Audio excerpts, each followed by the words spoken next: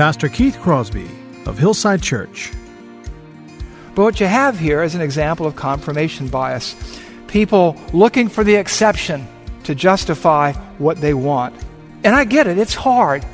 It's hard because when you haven't been taught thoroughly sometimes, you can lapse into practices because maybe you don't understand the Word of God as fully as you should. And that's why it's often what's not taught that harms the church or its people. I can see the promised land, though there's pain within the plan. There is victory in the end. Your love is my battle cry, the anthem for all my life. Every giant will fall, the mountains will move, every chain of the past you've broken into. All the fear of the lies, we're singing the truth, that nothing is impossible with you. Oh, nothing is impossible. Well, hello and welcome to today's edition of the Grace to Live radio broadcast with Keith Crosby, Senior Pastor of Hillside Church in San Jose, California. We are so grateful that you've chosen to spend time with us today on the program. And as always, we would encourage you to follow along with us in your Bibles if you can. On today's edition of Grace to Live, we are continuing with Pastor Keith's series entitled Church Matters. So if you have your Bibles, please turn with us today to the book of 1 Timothy, chapter 2. Now here's Pastor Keith with today's study. What is the flow of thought in that passage? What is the Apostle Paul, who wrote that, talking about? Well, that's the key here, because people can pull passages out of context all day long and make them appear to say almost what they want them to say or what they wish they said. And I'm not trying to be harsh or hard. I know this is hard for some of you to hear. You've heard me say this before. It's not what a church is taught that often hurts it. It's what people forget to teach or neglect to teach. And when you look at Galatians chapter 3, you see that it has nothing to do with the roles of men and women in the church. Galatians is about somebody teaching a different gospel to the churches in Galatia. And Galatians 3 makes that very clear. And it informs, it clarifies the context of Galatians 3:28. Let me show you what I mean here. Let's start at the top. Galatians 3:1. Let's watch the flow of the discourse and the context of Galatians 3:28. O foolish Galatians, who has bewitched you? It was before your eyes that Jesus Christ was publicly portrayed as crucified. Let me ask you only this. Did you receive the Spirit by works of the law or by hearing by faith? Are you so foolish? Just as Abraham believed God and it was counted to him as righteousness. Know then that those of faith are sons of Abraham. Now it is evident that no one is justified before God by the law, for the righteous shall live by faith. Now before faith came, we were held captive under the law, imprisoned until the coming of faith would be revealed. So then, the law was our guardian, some translations say schoolmaster, until Christ came, in order that we might be justified, saved by faith. But now that faith has come, we are no longer under a guardian. For in Christ you are all sons of God through faith. There is neither Jew nor Greek, there is neither slave nor free, there is no male, there is no female, for you are all one in Christ Jesus. And if you are Christ's, then you are Abraham's offspring, heirs according to the promise. So Galatians 3:28 does nothing to eliminate gender distinctions. It just basically says that we're all saved but the same way, by faith. We are all children of Abraham by the same means, by putting our faith in Christ. Just as Abraham believed God and it was credited to him as righteousness, when we trust in Christ, when we embrace Christ, we become heirs according to the promise, whether we're a Jew or a non-Jew, whether we're free or slave, whether we are male or female, regardless, we are all saved the same way and grafted into the family of God by the same means. This is all about salvation. This is all about us needing to be saved in the same way. All needed salvation, none deserved it. We're saved by faith through grace because all have sinned and fall short of the glory of God, and all are saved by faith.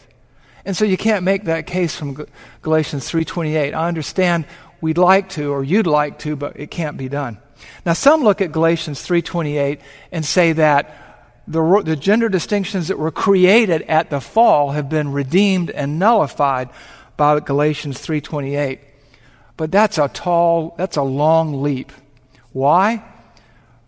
Because Adam was created first, then Eve, right? That's 1 Timothy 2:12. And Genesis 2 is before the fall.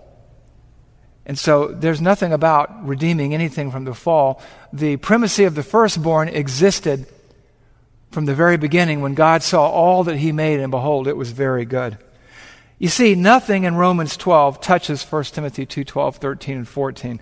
And nothing in Galatians 3:28 diminishes or cancels out what's in 1 Timothy 2, 1 Timothy 3, Titus 1, Titus 2. Or it's just not there. You're having to read into the text wishful thinking. You're having to bend the text and pull it out of its context to make it say what you wish. Often good godly people are falling prey to something called confirmation bias, to looking for anything to justify your preference and just jumping on it uncritically. That happens. Let's talk about objection number 3. Objection number 3 is this. What about all the women of the Bible like Miriam and Deborah and Nodia and Priscilla who led, who taught? What about them? What about all these exceptions? If 1 Timothy 2:12 and 13 and 14 still applies, what about all these exceptions in the Old and the New Testament? Well, what about them? Some would say the exceptions prove the rule. Jesus appointed no female apostles. Paul taught what he taught in 1 Timothy 2:12, 13, and 14. But let's talk about Miriam for a moment. What about Miriam? In Exodus 15, 20, and 21, we read this. Then Miriam the prophetess, there it is, the sister of Aaron, he's the high priest, took a tambourine in her hand, and all the women went out after her with tambourines and dancing. And Miriam sang to all the women, "Sing to the Lord, for he has triumphed gloriously. The horse and his rider he has thrown into the sea." Who did Miriam lead there in worship? Is there a prescription or a principle that we can derive there? Yeah, she led the women. She led them in dance. She led them in song. She led them in celebration. And we forget, sometimes conveniently, that when Miriam co-conspired with her brother Aaron to overthrow Moses, that she was stricken with leprosy and put outside the camp because she challenged his authority. Aaron apparently got off easier because he was the high priest. But you can't use Miriam as an example. Okay, what about Deborah? What about Deborah? It says she was a prophetess. She was. She was a judge. She was. But when and why? You see, you have to think of the context. You have to think of what the book that you're reading in the Bible is about. And in Judges 17:6 is the mantra that you find throughout the book of Judges. In those days, there was no king in Israel. There was no leadership. And everyone did what was right in his own eyes. Some translations say did what was right in his own sight. Sounds like today, doesn't it? But here's the point. Deborah challenged Barak to execute his responsibilities and defend the people of God. And Barak was afraid. Barak failed to lead. We do well not to build a theological construct, a theological structure from narrative passages. There's no prescription here for women to teach or exercise authority over a man. And the era in which it took place was not the era from which the church wants to derive its best practices.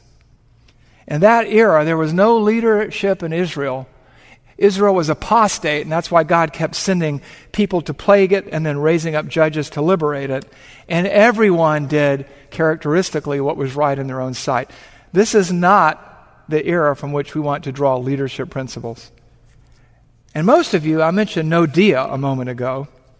Who's she? Well, I use her specifically because I found a document here that was written back in 1997 that cited Nodia as one reason that women should teach men. Who was Nodia? Do you know? This goes to show you when you get caught up and you're in a haste to make your case, you do things you wouldn't normally do as you carry out your confirmation bias. Who was Nodia? You find Nodia in Nehemiah 6:14, the prophetess. Here Nehemiah writes this. Listen to this. Remember Tobiah and Sanballat, O my God. These were guys opposing the rebuilding of Jerusalem and the temple, the walls. Remember Tobiah and Sanballat, O my God, according to the things that they did.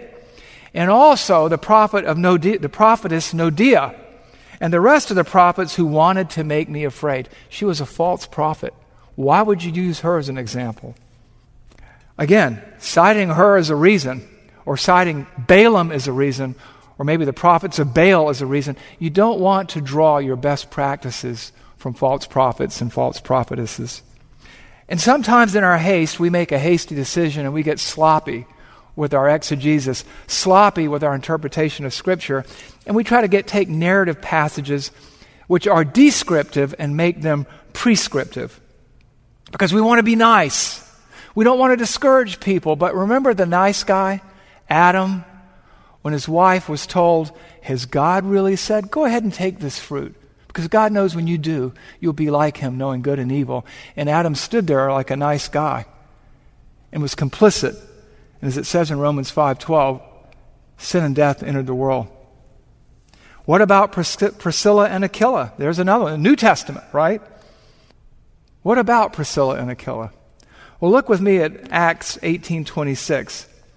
Talking about the great preacher Apollos. He was an Alexandrian Jew, a lawyer who showed up, and it says, he began to speak boldly in the synagogue. But when Priscilla and Aquila heard him, they took him aside and explained to him the way of God more accurately. So people say, well, see, there's a woman teaching a man. Is there? He didn't understand the way of God. He understood that Jesus was the Messiah, but there was a lot about Jesus he didn't understand. And some scholars say that Apollos may have been an unbeliever, not fully understanding the deity of Christ, who he was, why he came, and what he accomplished. And so they would say that this couple evangelized him as a team. Priscilla and Aquila, not her by herself. They counseled him. They took him aside. They didn't take over the worship service. She didn't take over the teaching. In fact, he continued to teach after his correction or after his conversion. But what you have here is an example of confirmation bias. People looking for the exception to justify what they want. And I get it. It's hard. It's hard because when you haven't been taught thoroughly sometimes, you can lapse into practices because maybe you don't understand the Word of God as fully as you should. And that's why it's often what's not taught that harms the church or its people. Okay, exception number 4. What about the less clear texts? Now this is an interesting one. What less clear text? I mean, they point to Romans 12:3-8. They point to Galatians 3:28. They point to some of these narrative passages. They point to Nodia. What's not clear about that? What's not clear about 1 Timothy 2:12-14? I do not permit a woman to teach or to exercise authority over a man. Rather, she is to remain quiet. For Adam was formed first, then Eve. And Adam was not deceived, but the woman was deceived and became a transgressor. 1 Timothy 3:1-2. This saying is trustworthy. If anyone desires the office of overseer, elder, he desires a noble task. Therefore, an overseer must not be above reproach, the husband of one wife, sober-minded, self-controlled, respectable, hospitable, able to teach. Elders, the primary teachers and leaders of the church, are men. What's not clear about that? Titus 1:6. If anyone is above reproach, the husband of one wife, and his children are believers and not open to the charge of debauchery or insubordination, he must hold firm to the trustworthy word as taught, so that he may be able to give instruction in sound doctrine and able to rebuke those who contradict it. Or verse 13 in 1 Timothy 2. For Adam was formed first, then Eve. Or 1 Corinthians 11, or Titus 1, or Titus 2.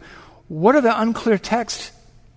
In the pastoral epistles, it's pretty clear that God has established interdependent roles and goals for men and women, and those roles and goals aren't exactly the same, and that there are restrictions, just like there was in the Garden of Eden. And we do well not to ignore God's prescriptions, not to go outside of His parameters. And so, you need to understand that the Scriptures are clear. It's not rocket science.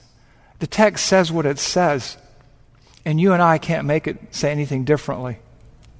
We can't. So what's the big deal here? What is the big deal? And I said this last week, it's not about women, it's not about men, it's not about elevating one over the other or anything like that. It's about the inspiration of Scripture. It's about, has God really said that women cannot teach or exercise authority over a man? Has God really said this is a forbidden fruit you should not touch? Now, it's obviously not as serious as an offense as what took place in the Garden of Eden. But God has said this. The Scriptures have spoken plainly. That's the doctrine of perspicuity, which is a hard word to say 3 times. Perspicuity, perspicuity, perspicuity. That's the clarity of Scripture. It says what it means what it says, and it's understandable. What's the big deal? It's about the authority and sufficiency of Scripture in every aspect of our lives. The Word of God has something to say about every inch of thread that makes up the existence of our being, including church matters. And church matters matter to God, and they've got to matter to us. This is about worship, about an inward commitment to God, a consecrated heart that bears witness to the goodness of God and the roles that He has established and ordained for men and women, whose cup runneth over. So what do you do with this? What do you do with this? Let me give you some suggestions for application.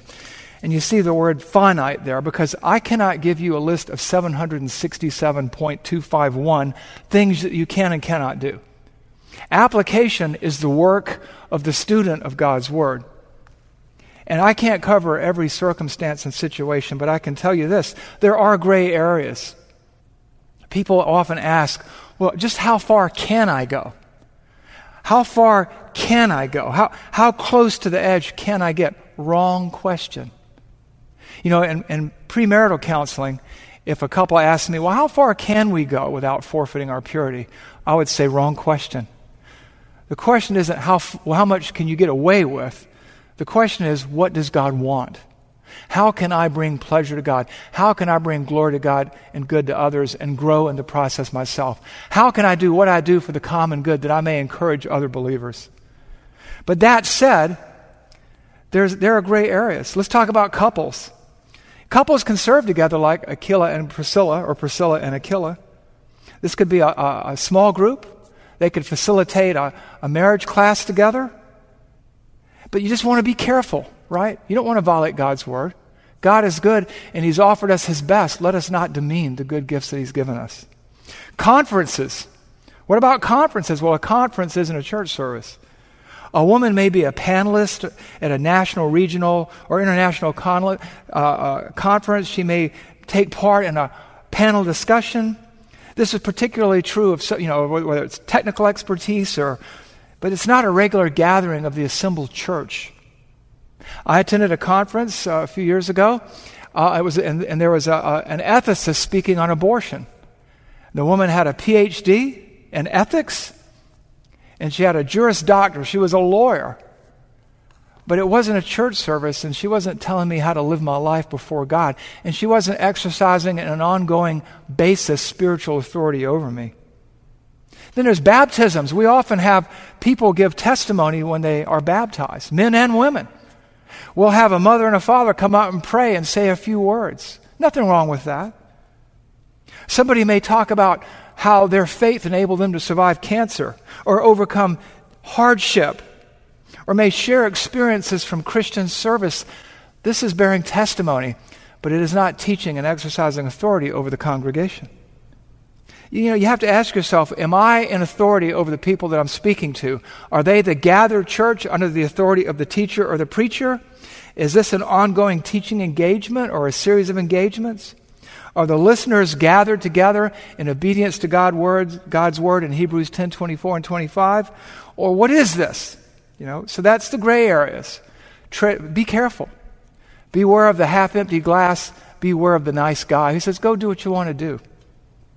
So you just want to be careful. I remember years ago, we were baptizing somebody at my church, and the lady got up there to give her testimony and talked for 35 minutes. She had her unsaved family, a handful of them in the back, and she ended up preaching a message. And I remember people going, whoa, what's going on here? And I said, look, guys, she got carried away. I'm not going to lay awake at night worrying about what if. Stuff happens. But when it comes to these gray areas, be careful. Second thing I want to talk to you about are books and commentaries. I had somebody say to me, would you use a commentary by a female? I have. Is she teaching me or exercising authority over me? No. Is she in the room with me talking to me, saying, thus saith the Lord? No.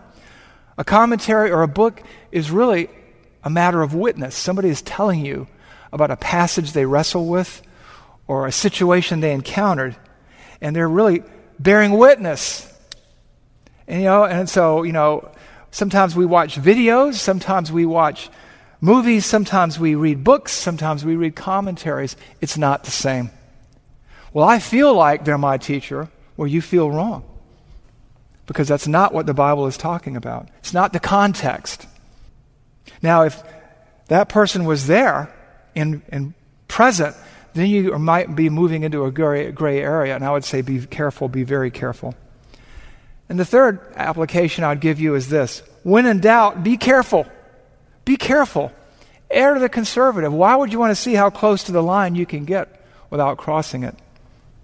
It's not that complicated. We are here to celebrate God's goodness, to celebrate God's will, that He has raised us up for such a time as this and gifted us with certain gifts and pointed us at certain ministries and laid out certain opportunities for us and established certain protections and parameters for us. I remember hearing a lady speak at a conference. She has a ministry called Sheology, and she's kind of a hip-looking, millennial-looking kind of lady, and she was talking about that she had heard somebody talking and saying, well, it's okay, if you want to be a housewife or a mother, or if you just want to minister to children, or if you just want to minister to other women, that's okay. But me, I want to do more. And she's like, that was the weirdest thing I ever heard. The God who created tigers and peacocks and male and female and the earth and the stars and the sun and the moon, you're acting like He ran out of gas when He talked about being a wife and a mother or ministering to children. He ran out of creativity. You're not just demeaning women, you're demeaning God. And so we want to be careful. We want to see the cup that God has given us is good and glorious and full and not half empty, because it is full. And we want to be faithful. We want to do worship matters according to the Word of God. And that's why God says in 1 Timothy, I write these things to you so that you will know how to conduct yourself in the household of God, the church of the living God, which is the pillar and support of the truth. And that's why God says, I do not permit a woman to teach or to exercise authority over a man, because Adam was created first, then Eve. And this is my creation order that took place before the fall. And behold, I've seen all that I have made, and it was very good. So, let's honor God. That's all about internals. Let's bear witness to God. And let's obey God, because He's good and His will is perfect.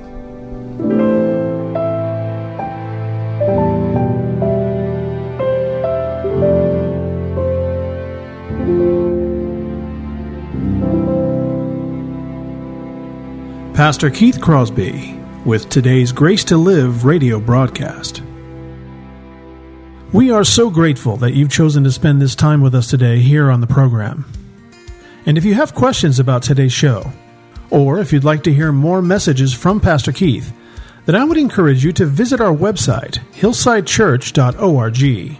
There you can listen to past sermons and other content from Pastor Keith just by clicking the Sermon Archive tab. And you can also find links to Pastor Keith's blog, as well as the Out of My Mind podcast.